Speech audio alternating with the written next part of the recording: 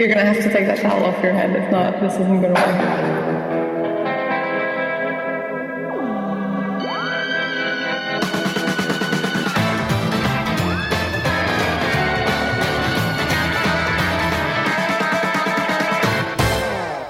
Hello, I'm Martina Svanevik. Welcome to the Larperati podcast, broadcast to you from virtual Narnia, where the snow falls like data from the CGI trees found through the back of a AAA immersion closet.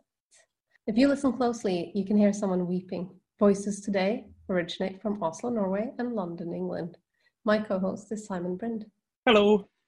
Before we get started, I would like to start with a quick word from our sponsors. Did you know that both sugar and salt are both technically sand? That's right.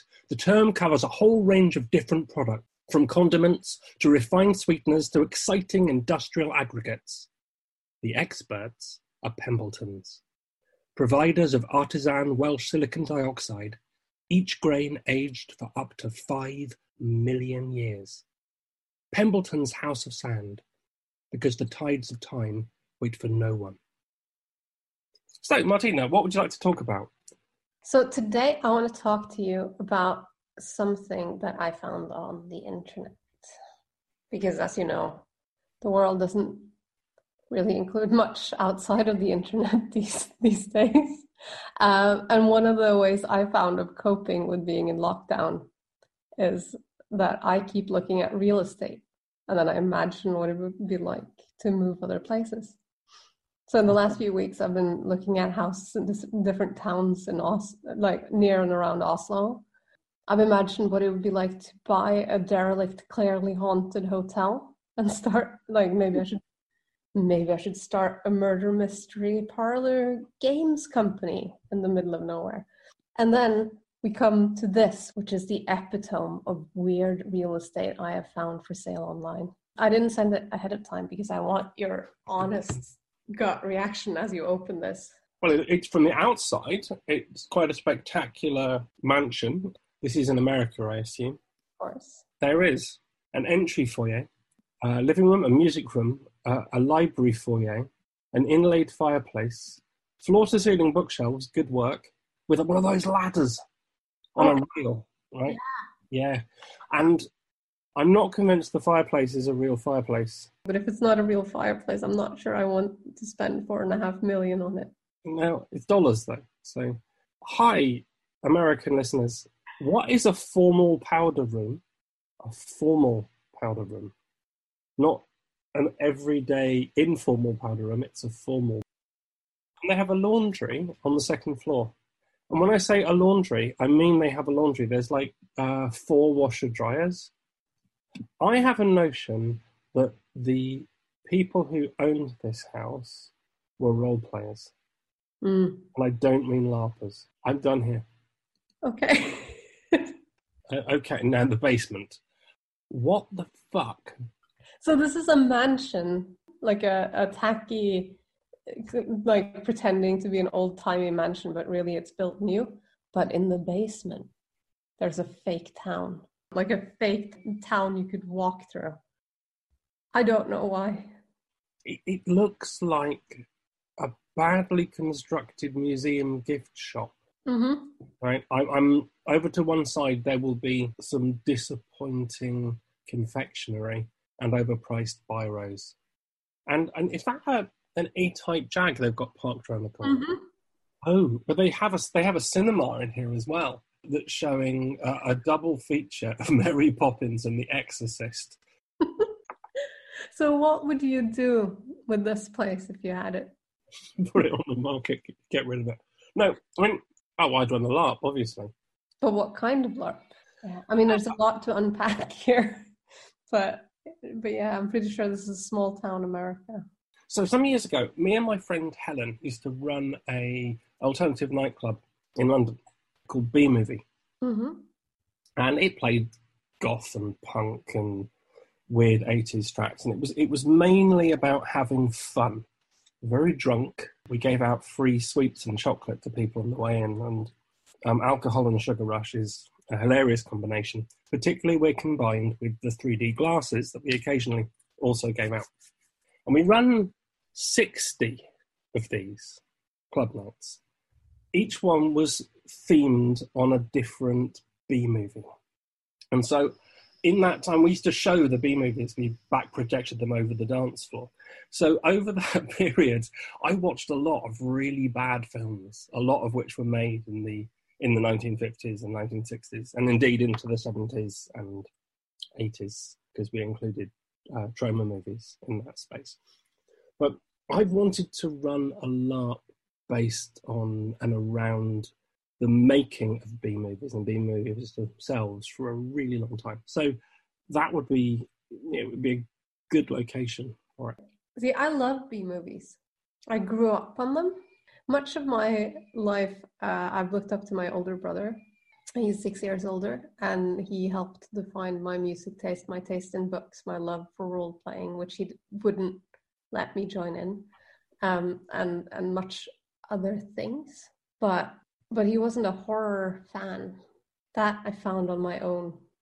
In nighttime when I couldn't sleep, I had like this old black and white TV that I would turn on, and then it would have old movies on it, because that's what played in Norway late at night when you couldn't sleep. And it's given me this love for black and white film and movies from the 50s. Mm-hmm. So if I could do this, I would do it in black and white, which I know isn't possible, right? We can't take No, it is. It is possible with some really strict costuming. If you had an entirely indoor location where you can control the lighting, like this McMurdo mansion that you've bought.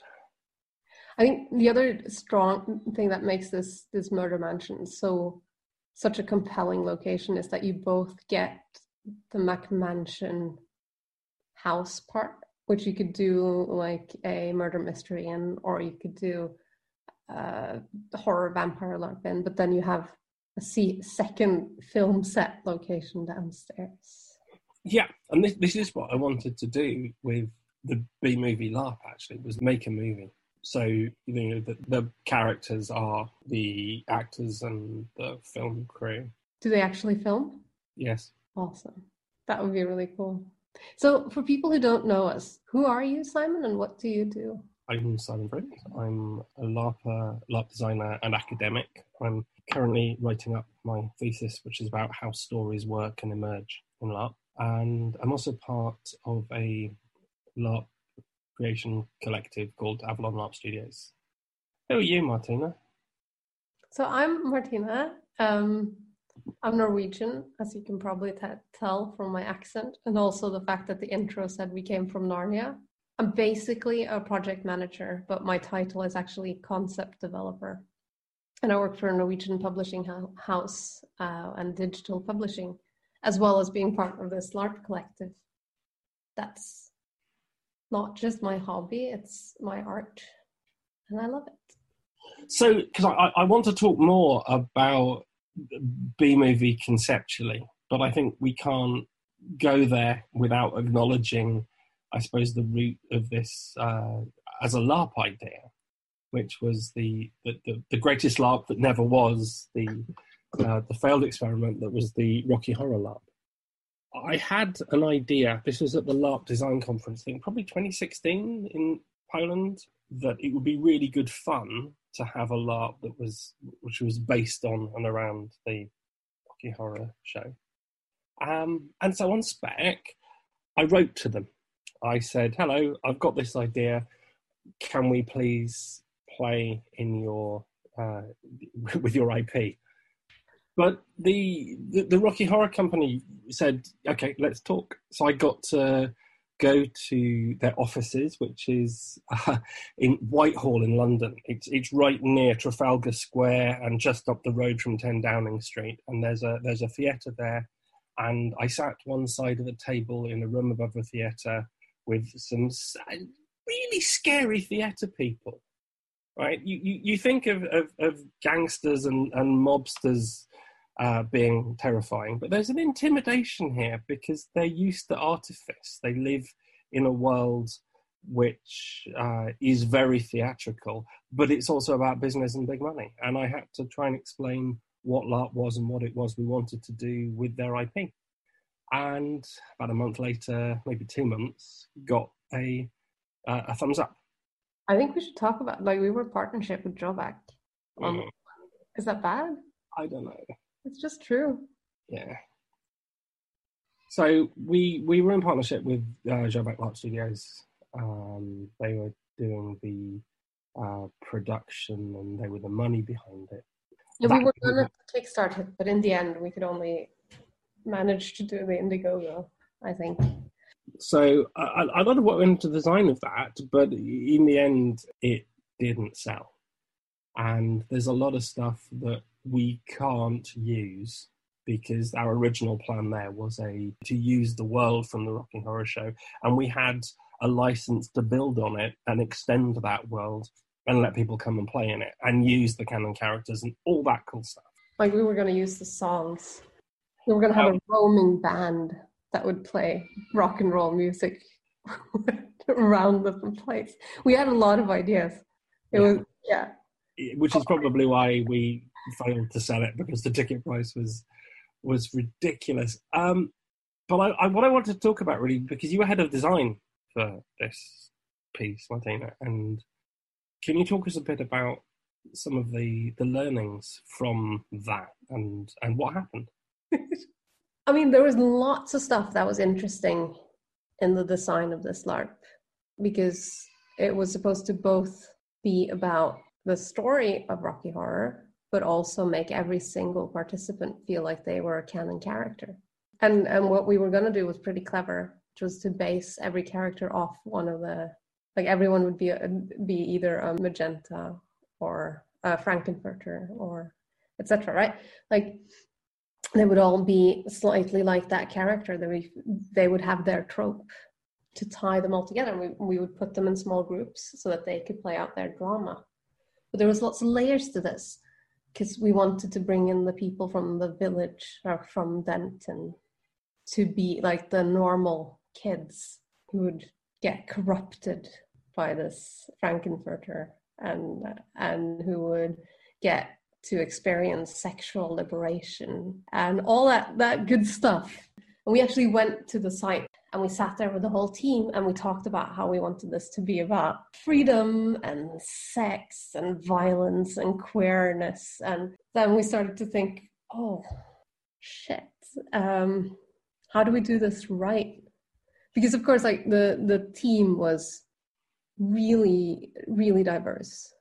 I think you, Simon, was our token heterosexual.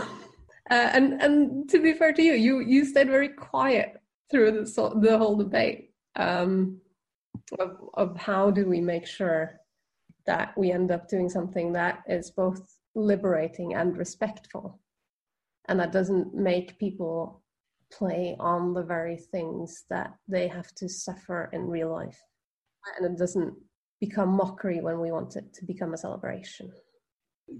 I think it's an important lesson that I've learned as a designer. I was listening and learning, but I don't think my opinion would have added anything to that discussion.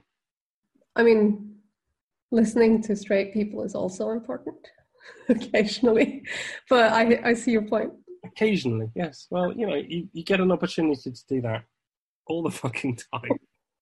And our first punt at it, like what we decided there with our team all together, was that we would take out like some of the core themes from the film and the stage play.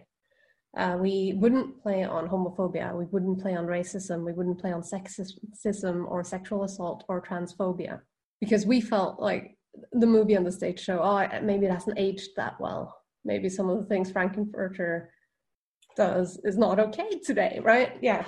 There is a non-consensual chunk of that movie that it's not aged well. No. No. And therefore we would like design a LARP that would let players explore the drama of sexual liberation and transgression without playing on the things that they feel in real life. We thought that was a good idea, but we weren't sure, right? So what we did was we wrote it up in a one-pager and said that our sexual liberation would be about rock and roll music and dancing Like you can't hold hands, you can't dance, you can't kiss unless you're married. But it doesn't matter if you marry one or two people. It doesn't matter if you're gay or whatever. That's not the thing. It's the physical contact and the dancing. And we thought that, oh, that's clever. We're off the hook now. It's going to be great. But just in case, we sent it out to a few designers that we know and trust. And we decided, like, okay, we have to bring in some Americans, have to do some Europeans, need to make sure we hit a few Nordics. We need women, we need men, we need non-binary designers. Like, we're going to put everyone, sending it out, making sure we get all views in. Have we got this right? And interestingly enough, every cis het straight designer we sent this to, no matter where they came from or their gender, they were like, yeah, well done. You really thought this through. This is great. You got this. And then we got feedback from the queer and trans designers we asked. And they didn't quite feel that we got it, to be honest. They felt that we kind of missed the whole point of the movie, really. I'm going to quote one of the people, right? Because I have it right here. It seems that by making everything queer, you remove queer from the LARP. I think that's really true. Because it becomes safe. If you take homophobia out, it becomes safe for the straight player to play on the oppression. But it also feels like you're erasing the queer identity that this thing is really about. And that was that when I say it now, it sounds really like, oh yeah, of course. But at that moment, I was like, oh yeah, shit, I haven't thought of it that way. I thought it would still fit, right? But it's... Yeah. But it's an interesting challenge because we had it with the Quota as well, which is a LARP which we worked on with Broken Dreams, who are now part of Carcosa Dreams, I think they're called. That was a LARP about people held in a refugee detention centre in a near future fictional Wales after it had left the United Kingdom. Some of our players said, look, by removing racism from this LARP, you are precluding us as LARPers of colour from playing on our lived experiences. At the same time, some of our participants did not want to play on those things. So we had to find a way to generate spaces where those things could be explored without putting it right into the face of people who really didn't want to deal with that bullshit in a LARP, which is an interesting challenge. In the Quota, we had more control over the environment. There were one-to-one interviews with NPCs that allowed people to opt into that sort of play if they wanted to. I think that was an okay compromise. That still let us... We clearly learned from our mistakes and we put it in and we listened to our players. And I think it was an okay way of doing it. But I also think that did mean that those themes percolated through the whole LARP, even if the scene happened with the doctor, right? You would talk to someone else in the hallway later and someone else would overhear and you would know that the doctor is a sexist, right? So we didn't quite manage to do two things at once. Mm-hmm. And I think that's probably because it's impossible. And possibly disingenuous. Yeah. Right? If the LARP is going to privilege or at least tell the stories of marginalised identities, that has to be front and centre. It can't be removed or shoved to one side into a one-to-one room. Yeah. So let's loop back to B-Movie. Right? Mm-hmm. Because I would like to find a way to explore some of those stories that we didn't get a chance to play with in Denton. But we have a new small town America that may or may not be in the basement of a mansion. Would you go full on historical, let's put the racism back in, let's put the sexism back in, let's put the homophobia back in, let's largely erase an acknowledgement of trans identities and start from there and see where it leads? Or how would you approach the design challenge? I think it depends if making a B-movie LARP is still going to be about, with the license plate number like removed, but still be about Rocky Horror in any way, then yes.